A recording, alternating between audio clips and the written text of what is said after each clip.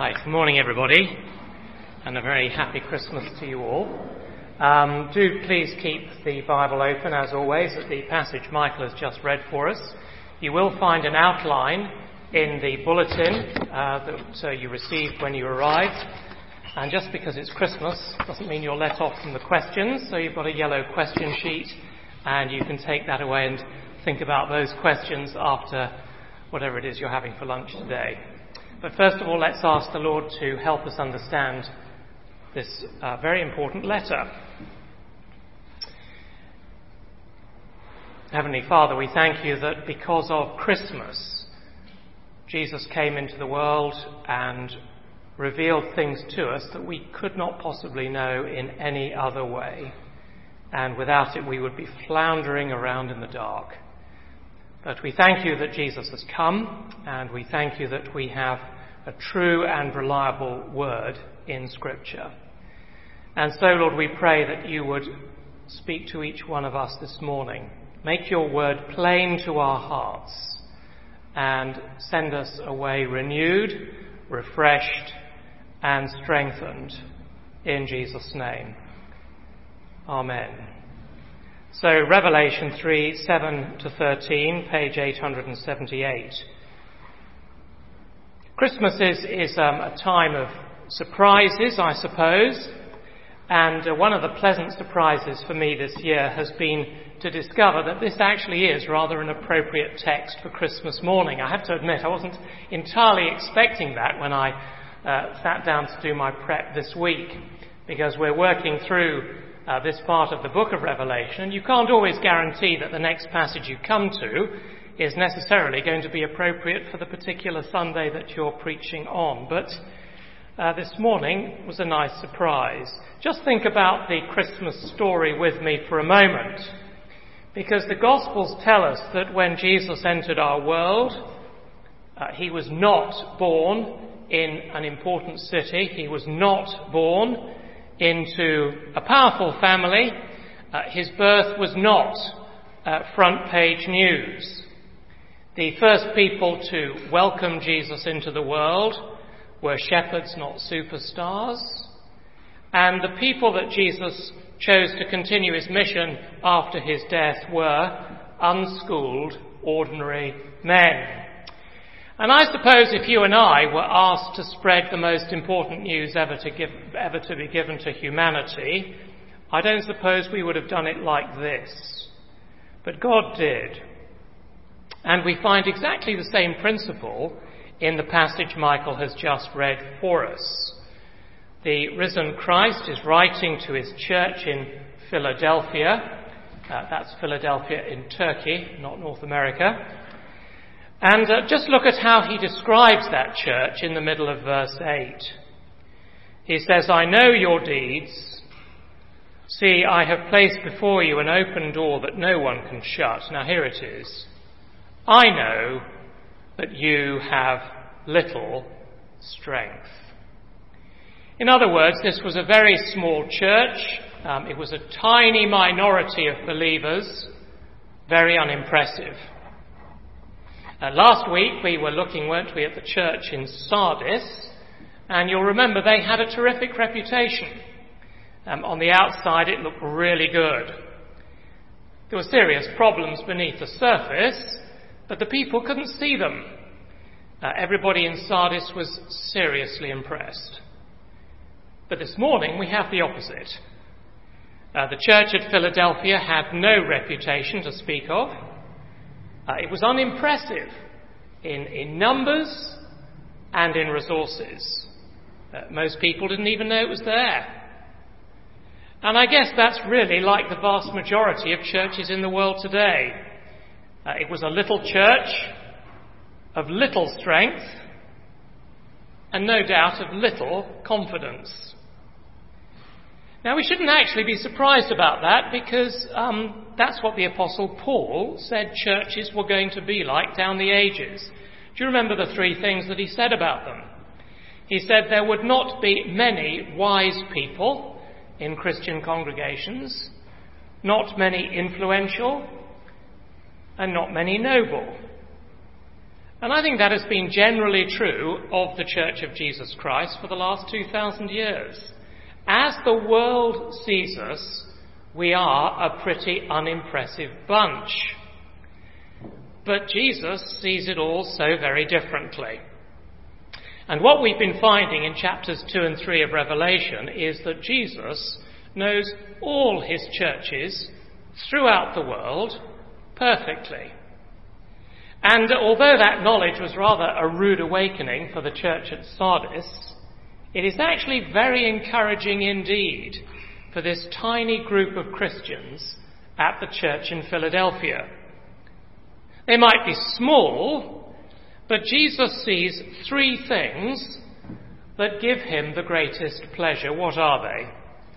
Well, firstly, in verse 8b, Jesus says, "You have kept my word."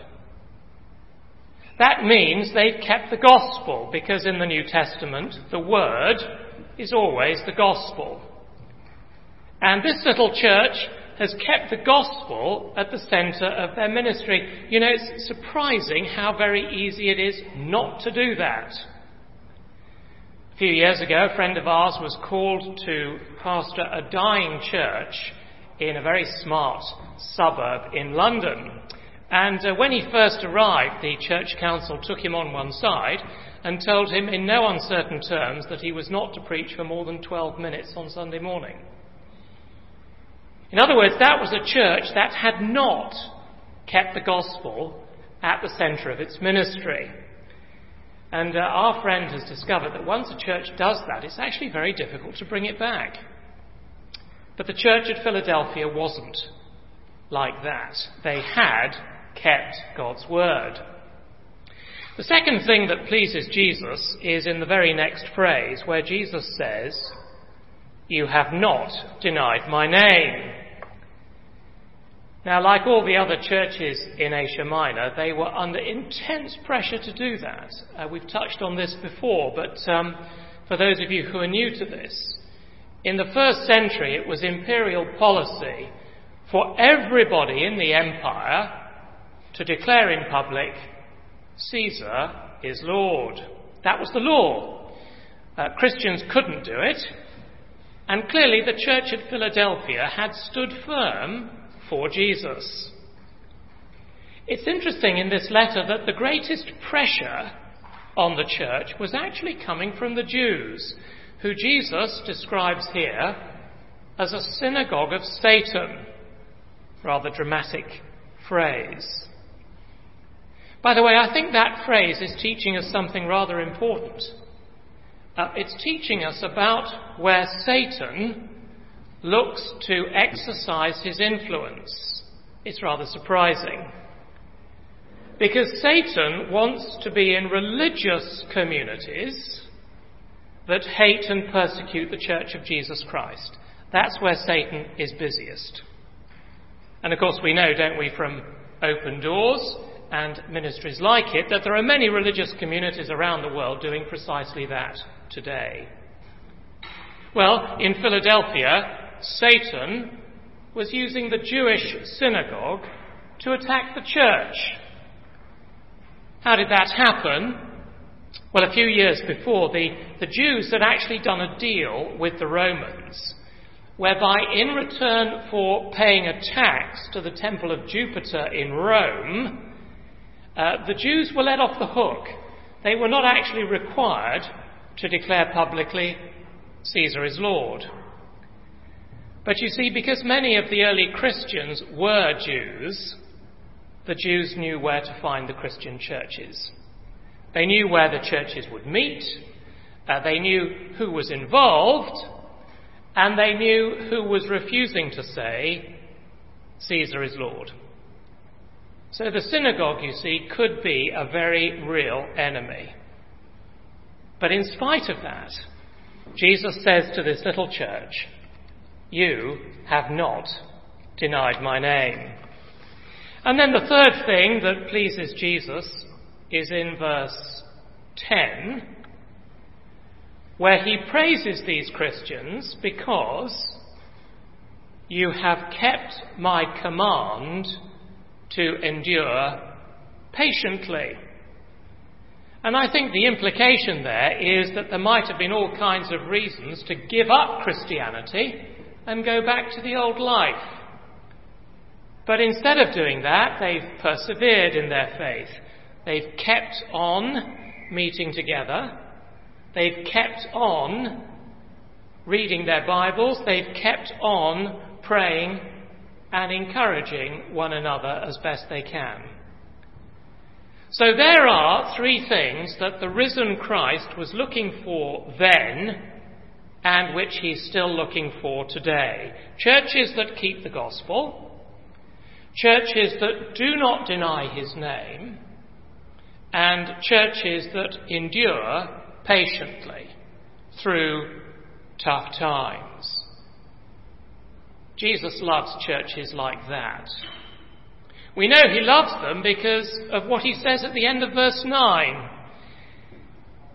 Can you see, he says there, I'll make them, that is your enemies, come and fall down at your feet and acknowledge that I have loved you. Really? A tiny church like that? Not the mega church down the road? A church that hardly anybody knows about? Surely not. But Jesus says a day is coming when even your enemies will acknowledge that I have loved you. And that's the reality, you see. But what sustains little churches like this one at Philadelphia and like us this morning? Well, notice the word Jesus gives in verse 11. Jesus says, hold on to what you have. In other words, what he's saying is keep going. And picking up on that phrase, I want to draw your attention to three specific words of encouragement that Jesus gives to small churches in this letter. Here's the first one. Keep going because your salvation is secure. Now, a moment ago, I said that much of the pressure on this tiny church was coming from the Jews. It was coming from the synagogue of Satan. And that, you see, is because they thought they were God's people and nobody else had a look in. So it's very interesting, I think, to notice that this letter is full of Jewish symbols. Just notice them with me. There's the key of David in verse 7. Obviously, there is the synagogue in verse 9. There is the temple in verse 12. And Jerusalem, which also was crucial for the Jew in verse 12. Now, those things were absolutely foundational to Jewish faith and practice. And you see, what Jesus does in these letters is he picks up these symbols and says, no, these things don't actually belong to the Jewish synagogue because that's controlled by Satan. They belong to you, the church. And I think that's a real encouragement. How do we get there? We'll look at it very quickly. First of all, the key of David in verse 7. What he opens, no one can shut. And what he shuts, no one can open. Now that is a direct quotation from Isaiah 22:22. Easy to remember. You can look it up later. But that passage, you see, talks about God giving the key of David to a man called Eliakim. And the significance of that was that Eliakim was given authority to determine who was a real Jew and who was not. And here Jesus is saying, that key has been given to me. I open the door of faith, and I also shut the door of faith. The point is, you see, you can't actually be a believer unless Jesus opens the door. I'm very grateful that in 1989 God did that for me. I've told most of you the story before that a friend in the office went out of his way take me along to a lunchtime meeting for businessmen where I heard the gospel. I've no doubt I'd heard it before, but on that day, God opened the door of faith for me to believe. And the reason I mention it is that although my circumstances and the people closest to me were dead against it, once God had opened the door, no one and nothing could shut it, no matter how they tried. Now that's what's happened in Philadelphia. The key of David had unlocked the door of faith to this little group of believers under pressure. No one could shut it. Then secondly, in verse 9, Jesus says, I will make those who are of the synagogue of Satan come and fall down at your feet and acknowledge that I've loved you. When I first read that, I thought Jesus was talking about what's going to happen at the end of human history, when all men will acknowledge Christ and his church. But I think, because of something we're going to come to in a minute, that what Jesus is actually saying is that many of the Jews in Philadelphia are going to get converted and will acknowledge that the Christians in Philadelphia are actually the true people of God. Now that is a miracle, isn't it? Because it means that God has not forsaken his people. He's still bringing Jews to himself. And when that happened, well, these Jews would have to admit, yes, you really are God's people, and we never knew it. And then thirdly, in verse 12, Jesus says to these Christians, I will make you a pillar in the temple of my God. Now remember that this tiny church looked very fragile indeed. No doubt many people were thinking it might topple over at any moment for any number of different reasons. Actually, incidentally, one of the reasons was that Philadelphia was at the epicenter of a zone famous for earthquakes. And the buildings in Philadelphia had to be rebuilt at regular intervals. So that's one reason. But you see, a pillar is stable and secure, isn't it? It can't be moved. And in those days, people would sometimes dedicate a pillar to someone special, just as you and I might dedicate a plaque or maybe a bench to somebody that we've loved. And in the middle of verse 12, just notice this. Jesus says, I'm going to write 3 names on this pillar. The name of my God, the name of my city, that is to say, the New Jerusalem. And best of all, I'm going to write on my own new name, that is to say, King of Kings and Lord of Lords. That's just a very memorable way of saying to these Christians, your future is absolutely secure. You belong to me.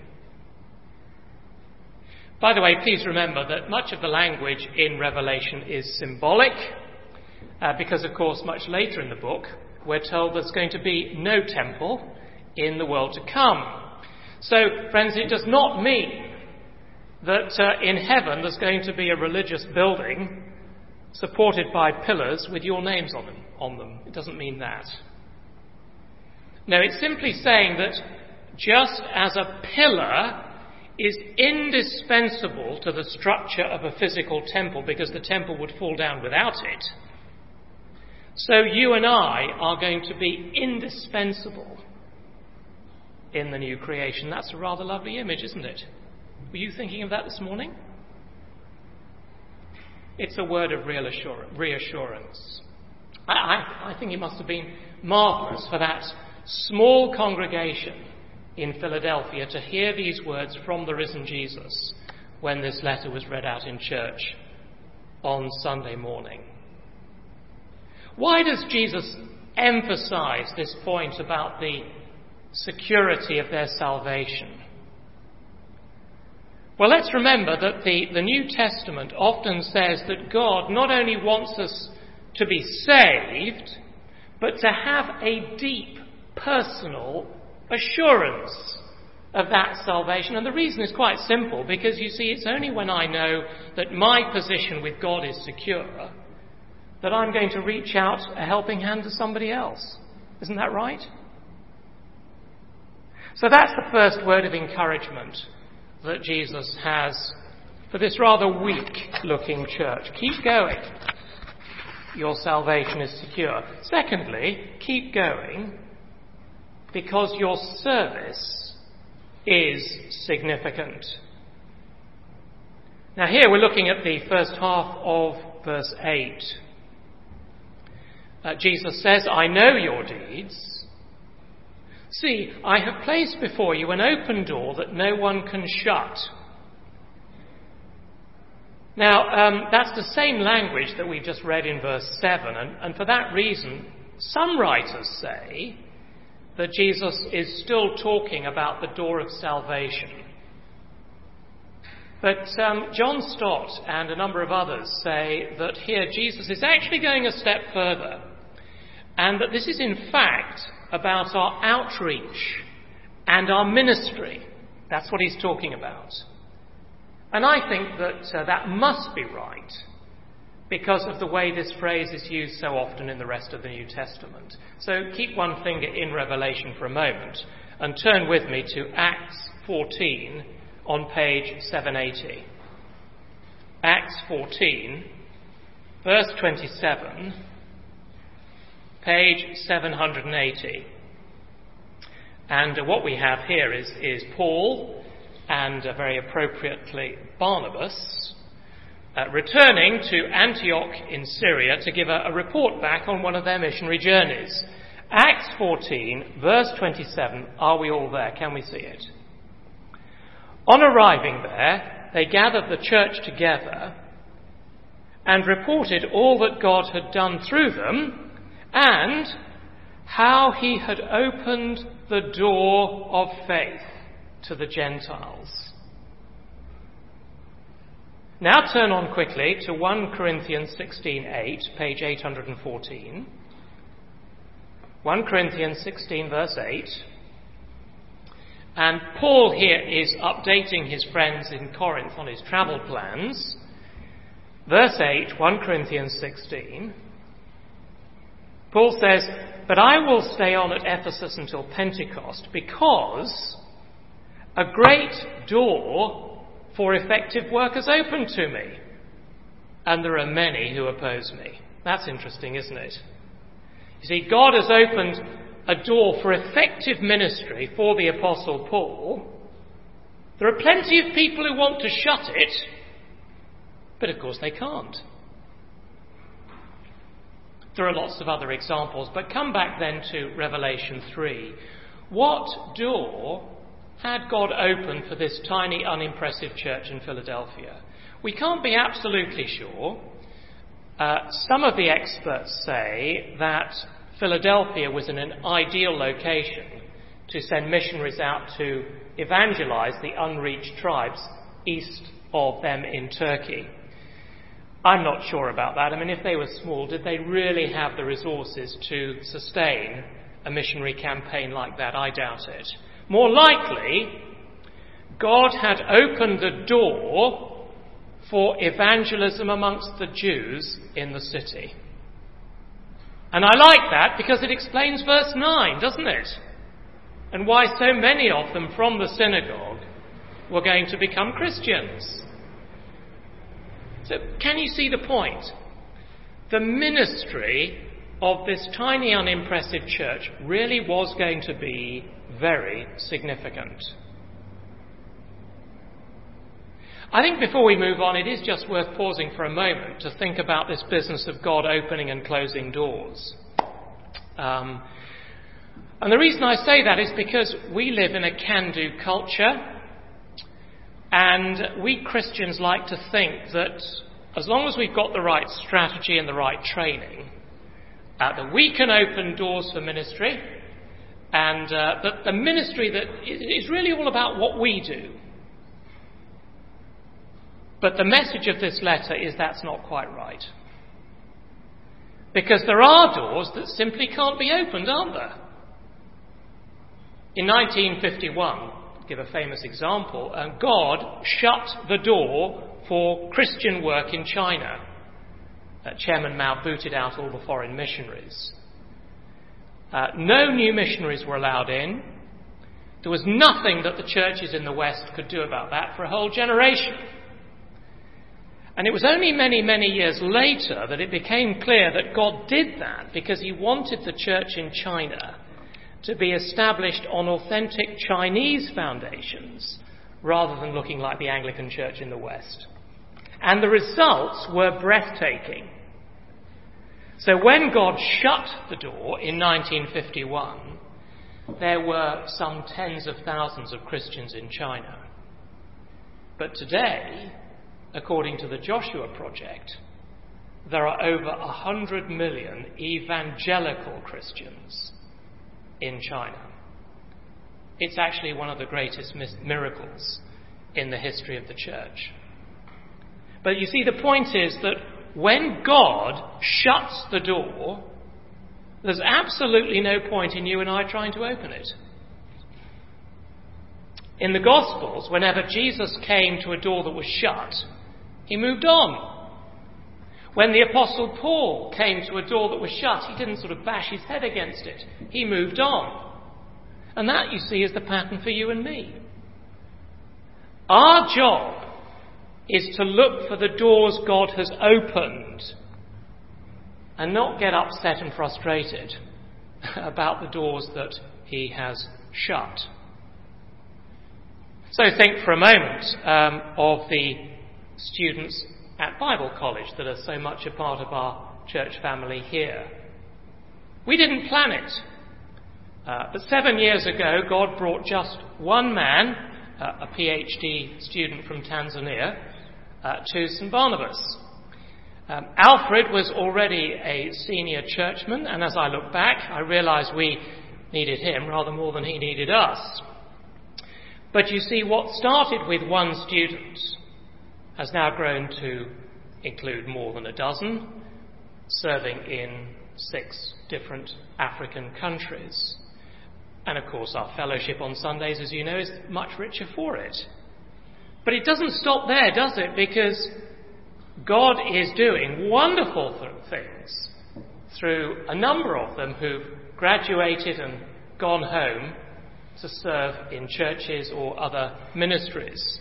And so just this week, for example, we know, don't we, that our brother Elijah was speaking to around 400 young adults in Kenya. Now, you see, all of that is one example of God opening a door for us. Humanly speaking, it was really unlikely. And of course, we had to play our part. But God did it. God opened the door. And I think that one of the great encouragements of this text for us is that a church of little strength really can trust God to open doors of opportunity. And our job is to pray that God will open those doors, and that when he does, he'll give us the courage to seize those opportunities with both hands. And then in terms of our own personal witness, surely the message of this text is that we are to look for opportunities to share our faith with people who actually want to hear, rather than bashing away endlessly with people who don't really want to listen. Isn't that right? Somebody nod. Encourage me. Thank you. You see, if God hasn't opened the door, you and I are not going to be able to. But if he does open the door, well, people really will get converted. So the risen Christ is saying to us this morning, keep going, because your salvation is secure. Your service is significant. And thirdly, keep going, because your safety is certain. It sounds like a similar point to the first one, but it's slightly different. Verse 10.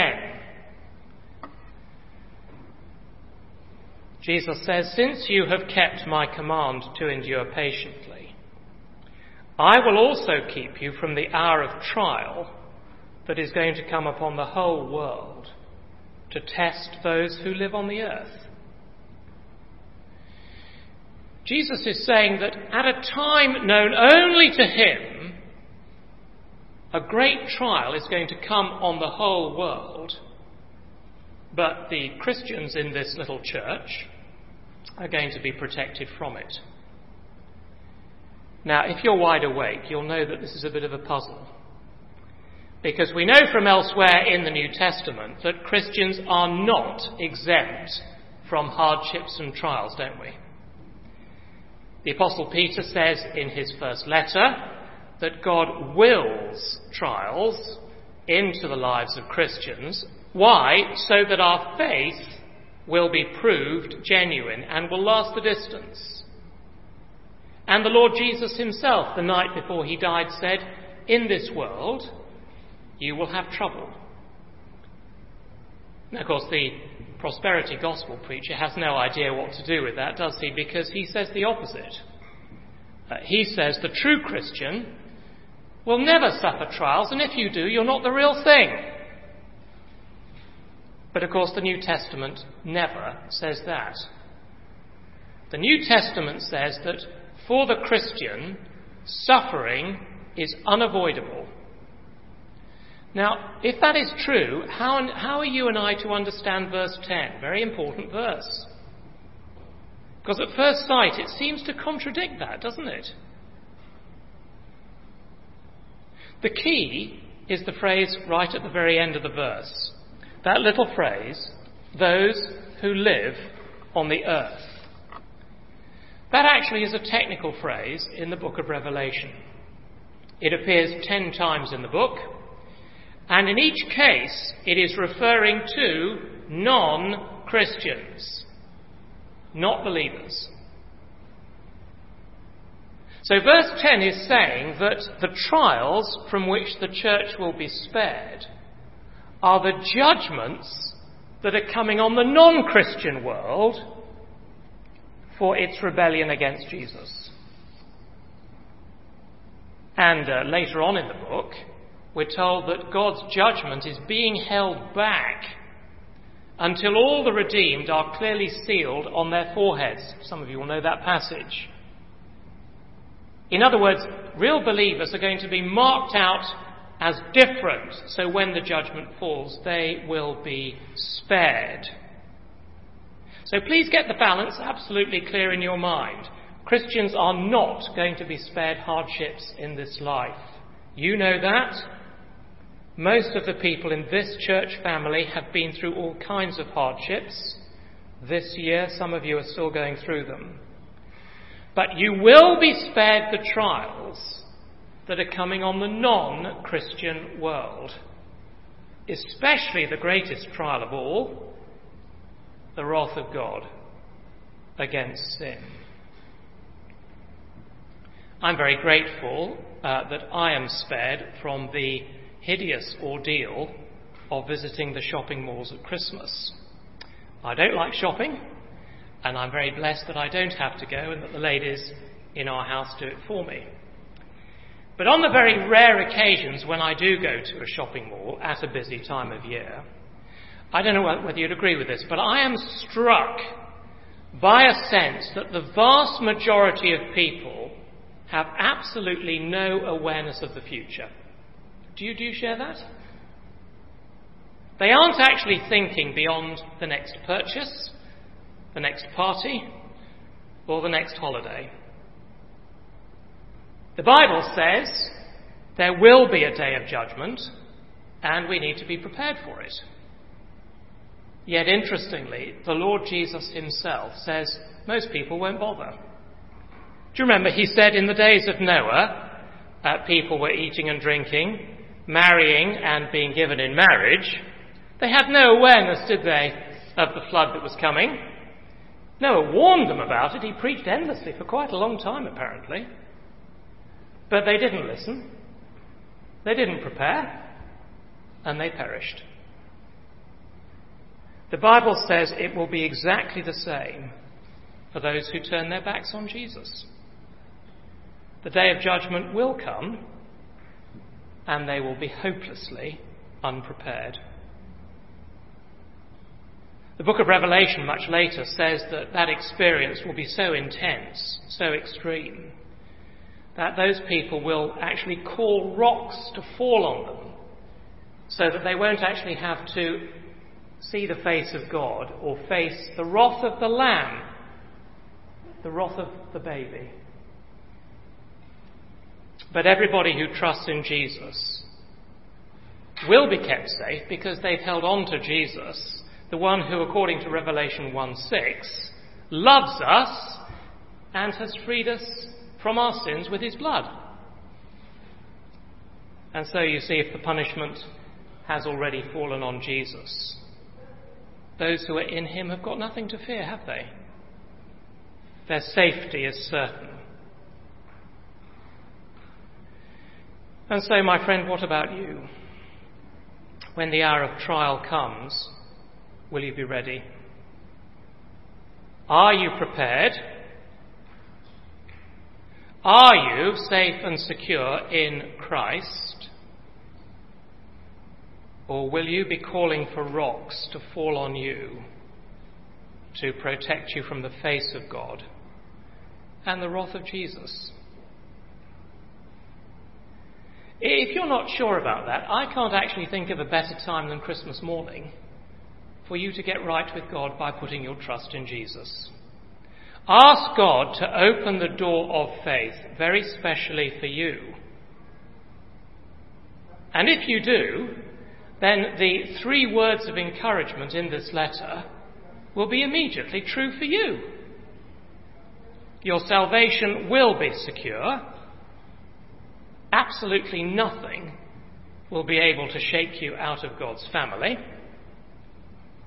Your service will be significant, meaning that everything you do for God in this life will have eternal consequences in the life of the world to come. That's a great thought, isn't it? And on the day of judgment, your safety will be certain. You have nothing to fear. Now, surely those things are infinitely more precious, aren't they, than the glorious presents waiting for you under the tree at home. Isn't that right? Let's pray.